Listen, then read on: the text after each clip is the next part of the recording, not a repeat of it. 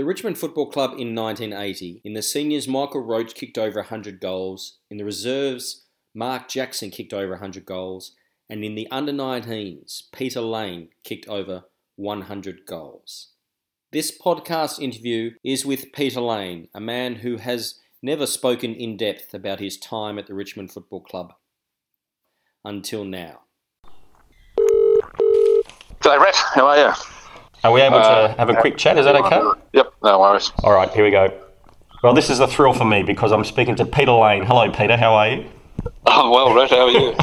I'm well. It is a thrill for me because when I was pottering around the Richmond Museum with Roland and Ronnie Rifle and Bill Meeklin and that sort of thing, your name would be brought up occasionally, or there's your photo on the wall, and people would come in and say, "Whatever happened to Peter Lane?" And I thought, well, why don't we just try and track him down and ask? So, Peter, my question is, whatever happened to Peter Lane?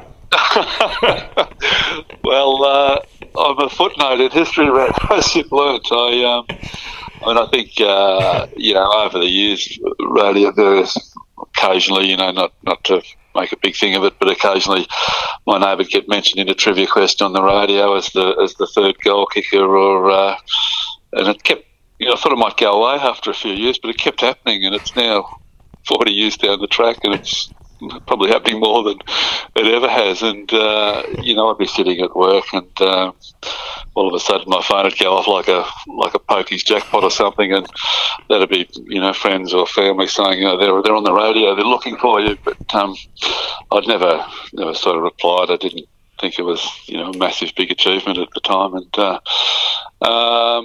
but then you got in contact with a couple of my old mates, and at lunch one day they said you should give Red a call, so I responded to your inquiry. So am I right to say, you haven't really spoken about your Richmond career, have you? No, not really at all, Red. Even the people I know very well. Yeah. So, and I know that. So I know you're quite. You might be introverted about that. So I appreciate taking a few moments for a chat. So thank you for that. Good. You did mention 1980.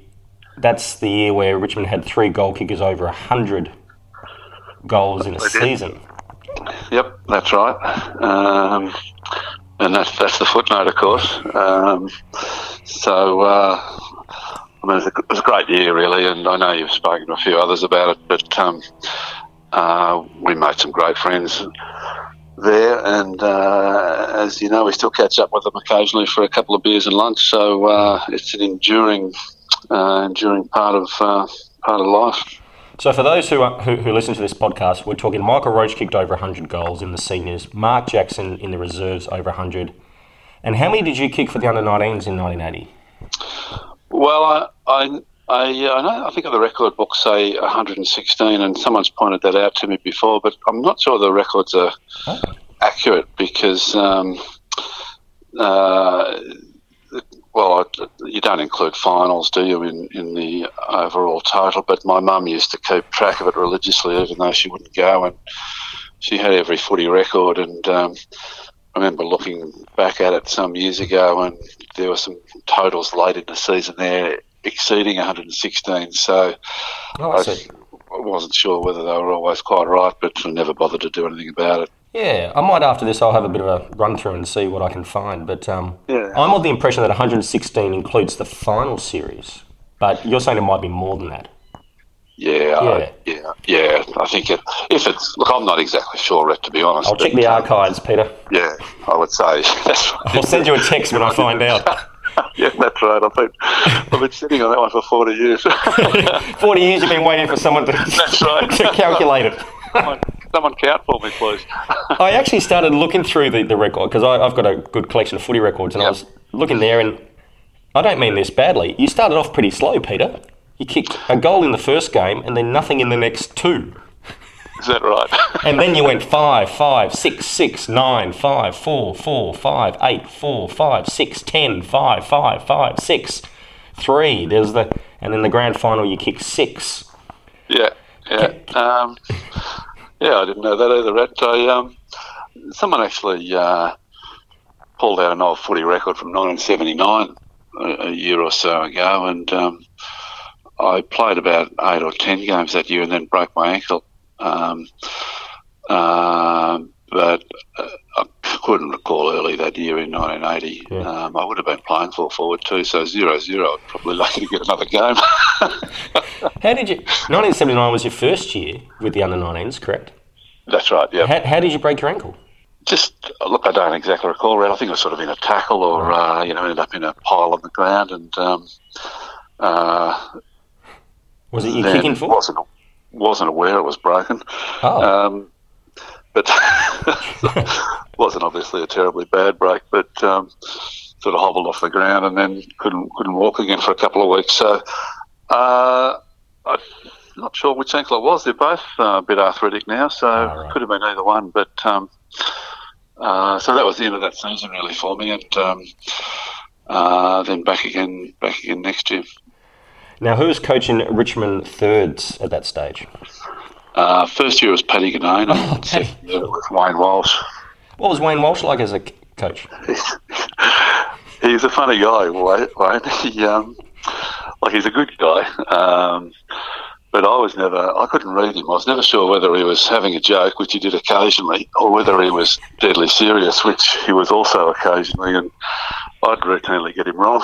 So he'd say something to me and I'd laugh at him, and that'd be it. I'd be off doing Indian file for the rest of the night, or sometimes he'd tell me to go and do something, and I'd go and do it, and he'd be sitting in the middle giggling.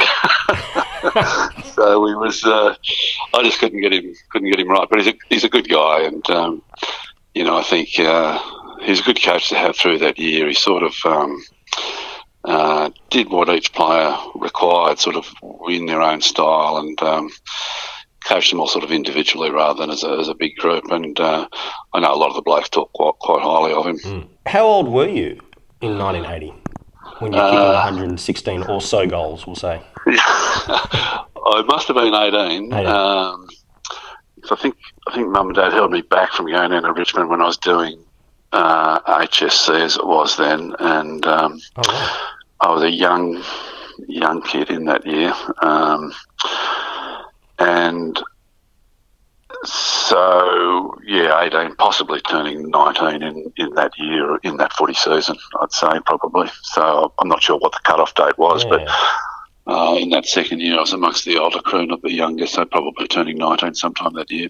And you came from Blackburn Juniors? I did. Was that the Richmond area? It was at the time, yeah. Right. So we as a family moved down from New South Wales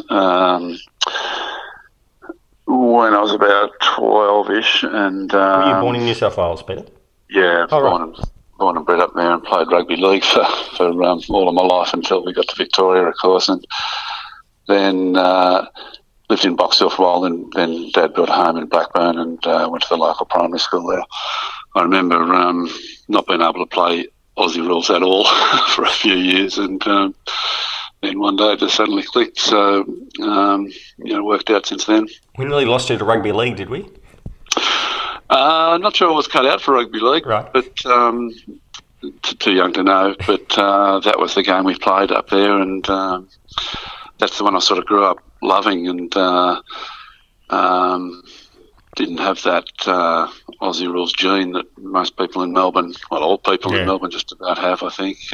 Sort of developed that later on in life. Does someone from Richmond come down and watch you play? Is that what happens? Or do you join us like a skills squad sort of thing and you sort of work your way up there? How did that sort of the connect happen? There were people watching, I think. And were you full forward? No, I think I was playing centre-half forward or which is where, in fact, I played most of my life other than that year or two at Richmond. So the sort of blokes would come up to you after the game and talk to you, but you never know whether they were fair dinkum or not. And, but I think what happened was when I was about 15, I played my first Eastern Footy League First Division Seniors game for Blackburn. And so they pushed me up, and I played against East Ringwood that day, who was captain coached by a bloke called Ron Thomas, and actually played on him. And he was a Richmond guy, and I think he said to Richmond, "Come out and grab this kid." So I think that's probably the way it happened.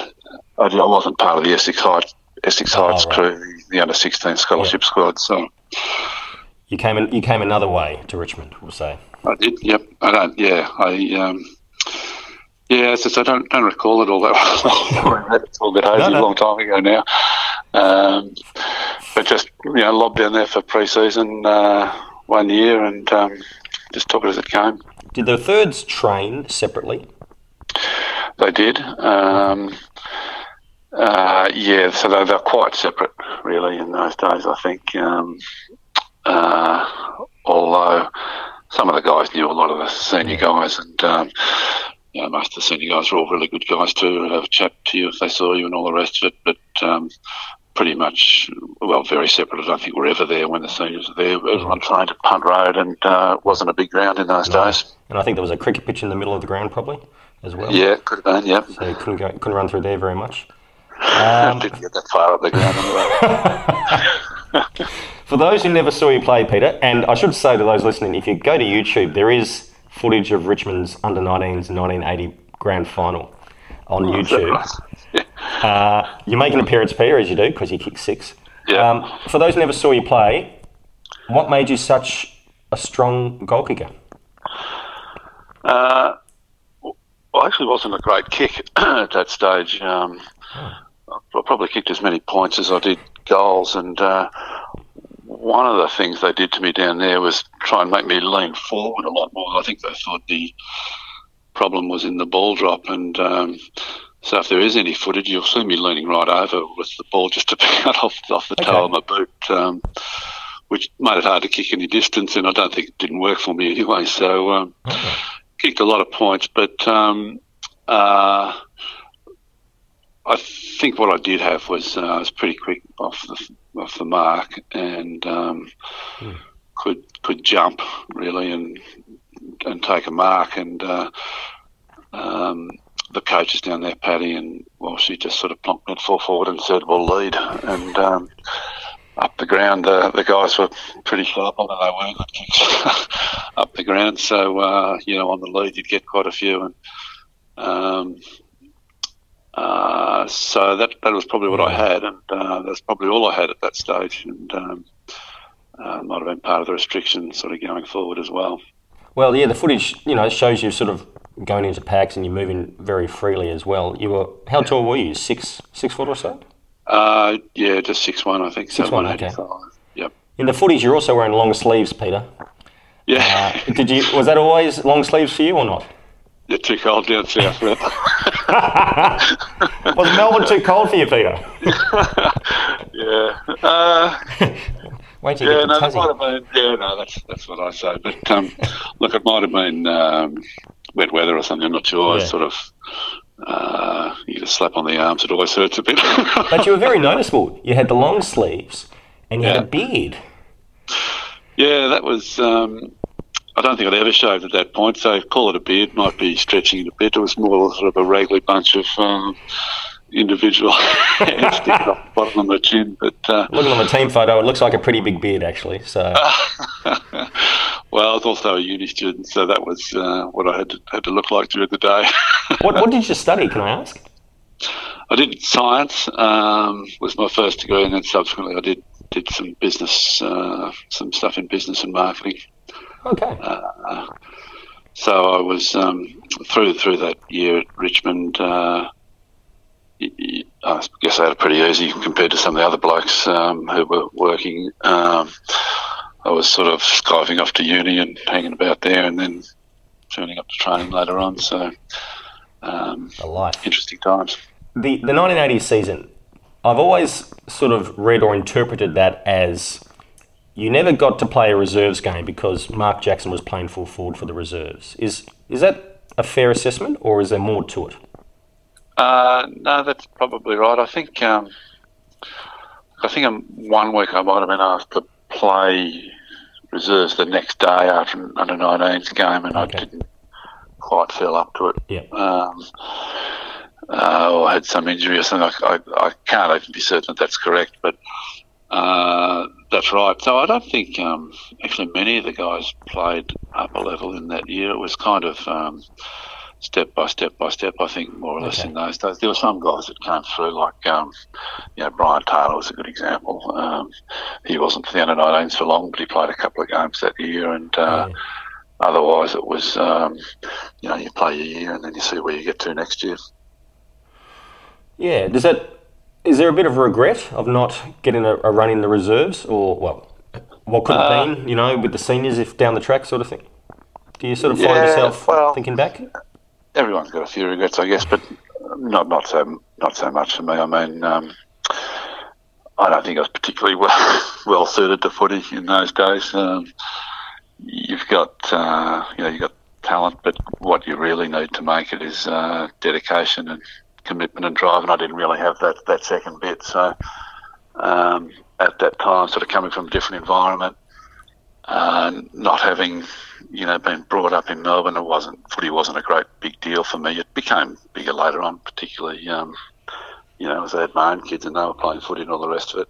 But at that stage, I just sort of got swept away with wherever the tide was going, and that took me to state and other places, and so I wasn't too fussed about it at the time. And I think, indeed, just thinking about things for this interview, I guess I probably don't really regret, still don't regret, but there's a lot of people who obviously take that footy club and other footy clubs very seriously. It's a big part of their life, and I think about some of the volunteers that were kicking around the under-19s in those days, and even some of the people you met along the way. I mean, it's a very big deal for them. So I kind of feel a bit sorry I didn't get to know them all a bit better and, become a bigger part of that place. But I think overall, if I had to trade it for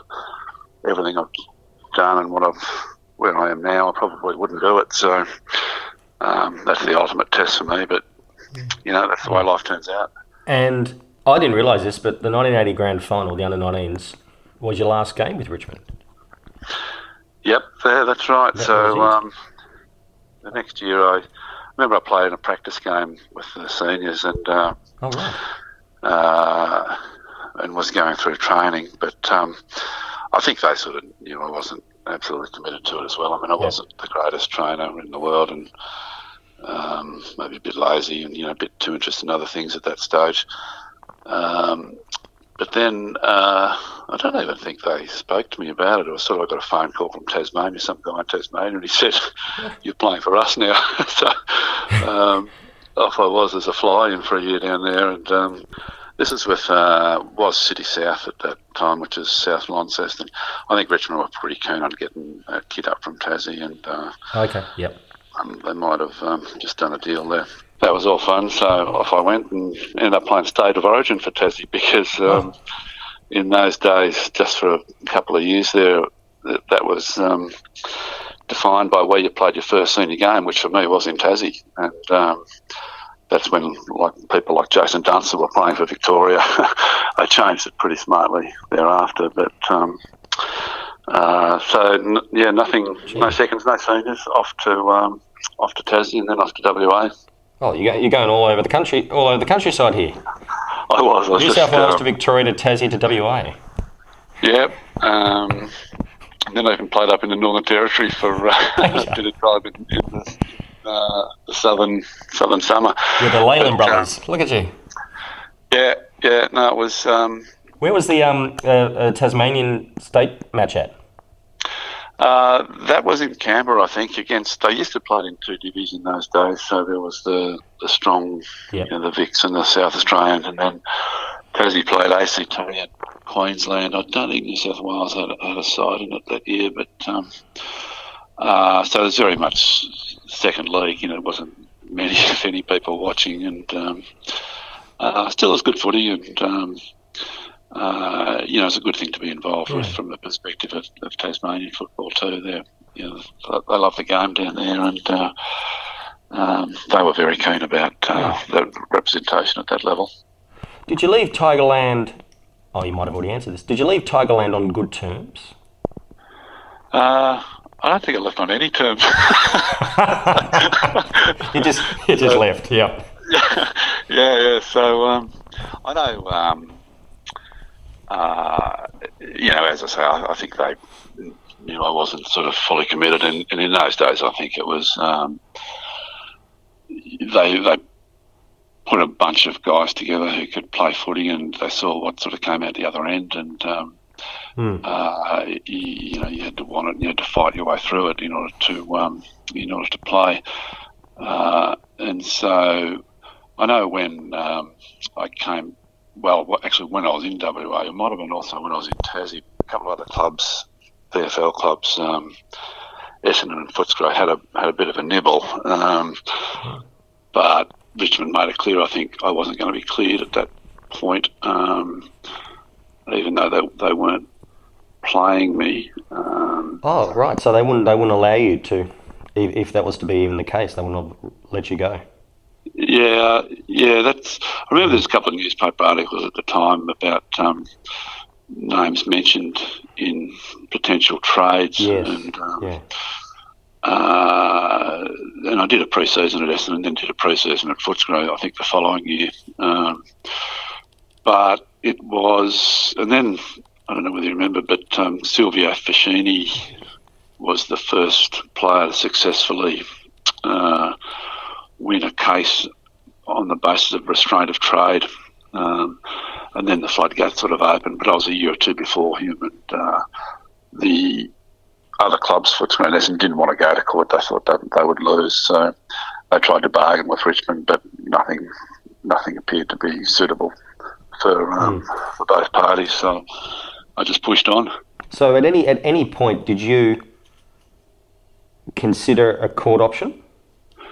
I wasn't too phased about it, as I was a bit of a freewheeler in those days, which wasn't always a good thing. But the clubs did, Essendon and Footscray did, but I think were discouraged, having spoken to their advisors. So just didn't come to pass. I think that's just one of many irons in the fire that those clubs would have had with various players. But for me, it didn't happen. Did you, Mark Jackson, Michael Roach, did you ever sort of move in the same circle at the club? Did your paths cross much? I there's a few photo shoots I see. Yeah, that was about.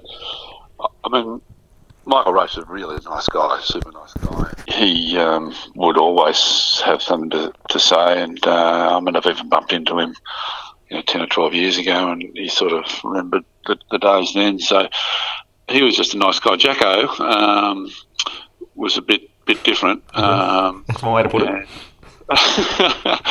So I actually knew some of his family from out Mitcham Way, where I had a few mates running around. It wasn't too far from Blackburn, and so knew him and saw him about. And I mean, he was away from the limelight, or when he didn't have a particular objective. He's a nice guy as well, but fairly often, he was dead serious about his footy, and anyone else was. Anyone that might prevent that happening was going to get in the way at some point. So, but look, he's a good enough bloke, a nice guy to talk to, and all the rest of it. He just was fixed on his footy.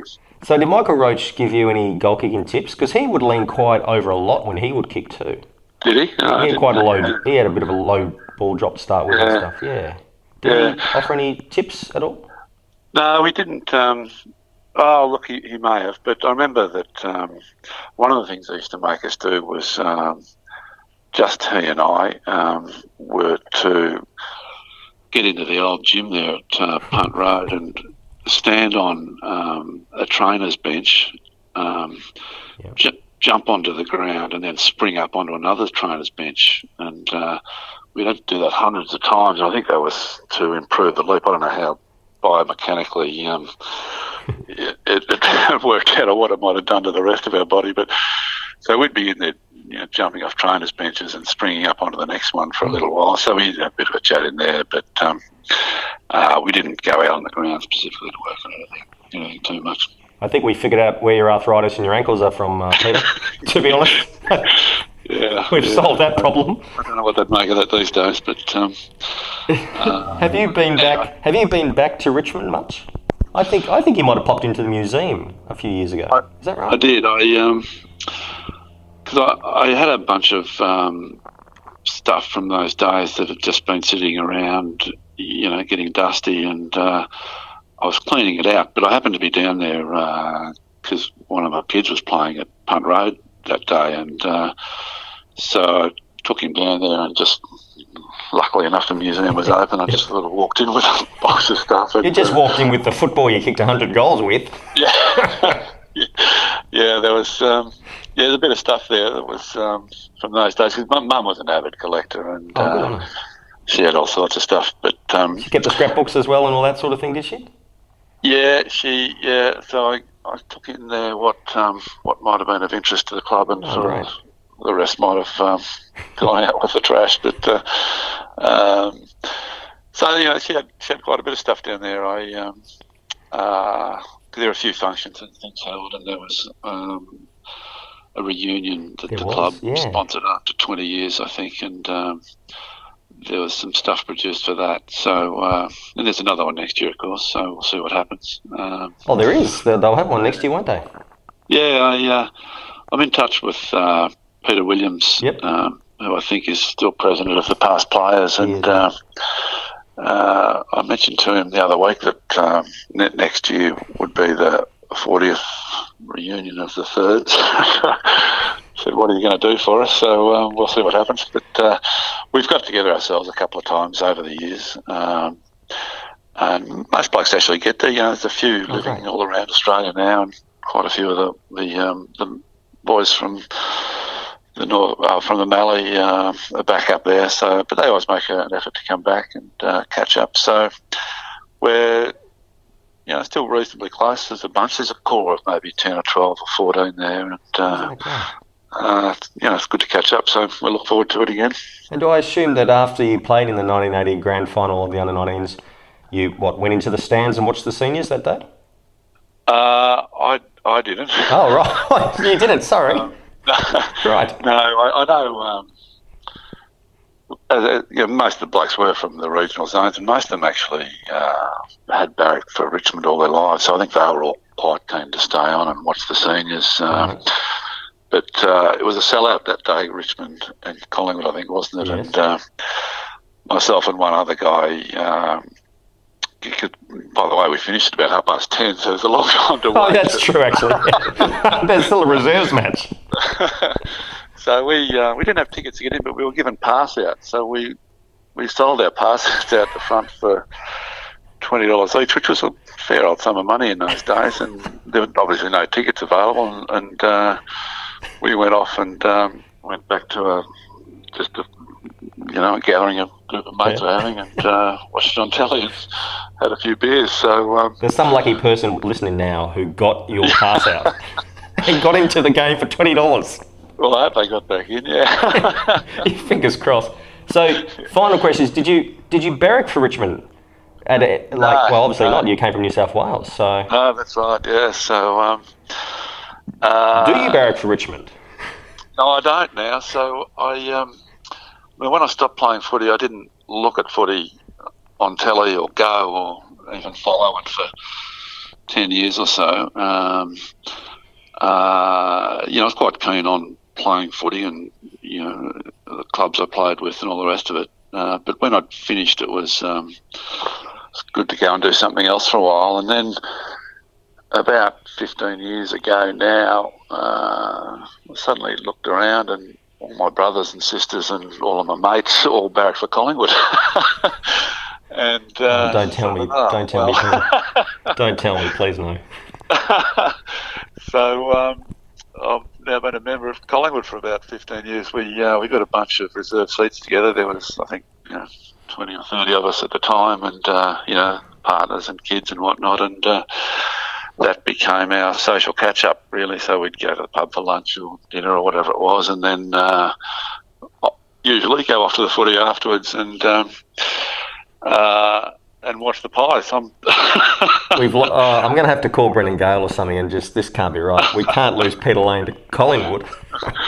Yeah, but look, Brett, I was thinking about the Richmond Footy Club, and as I mentioned before, some of the guys that were part of it then, and some of the people you meet along the way in life afterwards. And your footy clubs are amazing things in Melbourne, particularly. I think so many people feel such a great attachment to them, and live through the clubs and identify so strongly with them. It's an interesting thing to think about, and so I know Richmond have been. So much a part of so many people's lives. They'd rather Richmond than anything else, So I think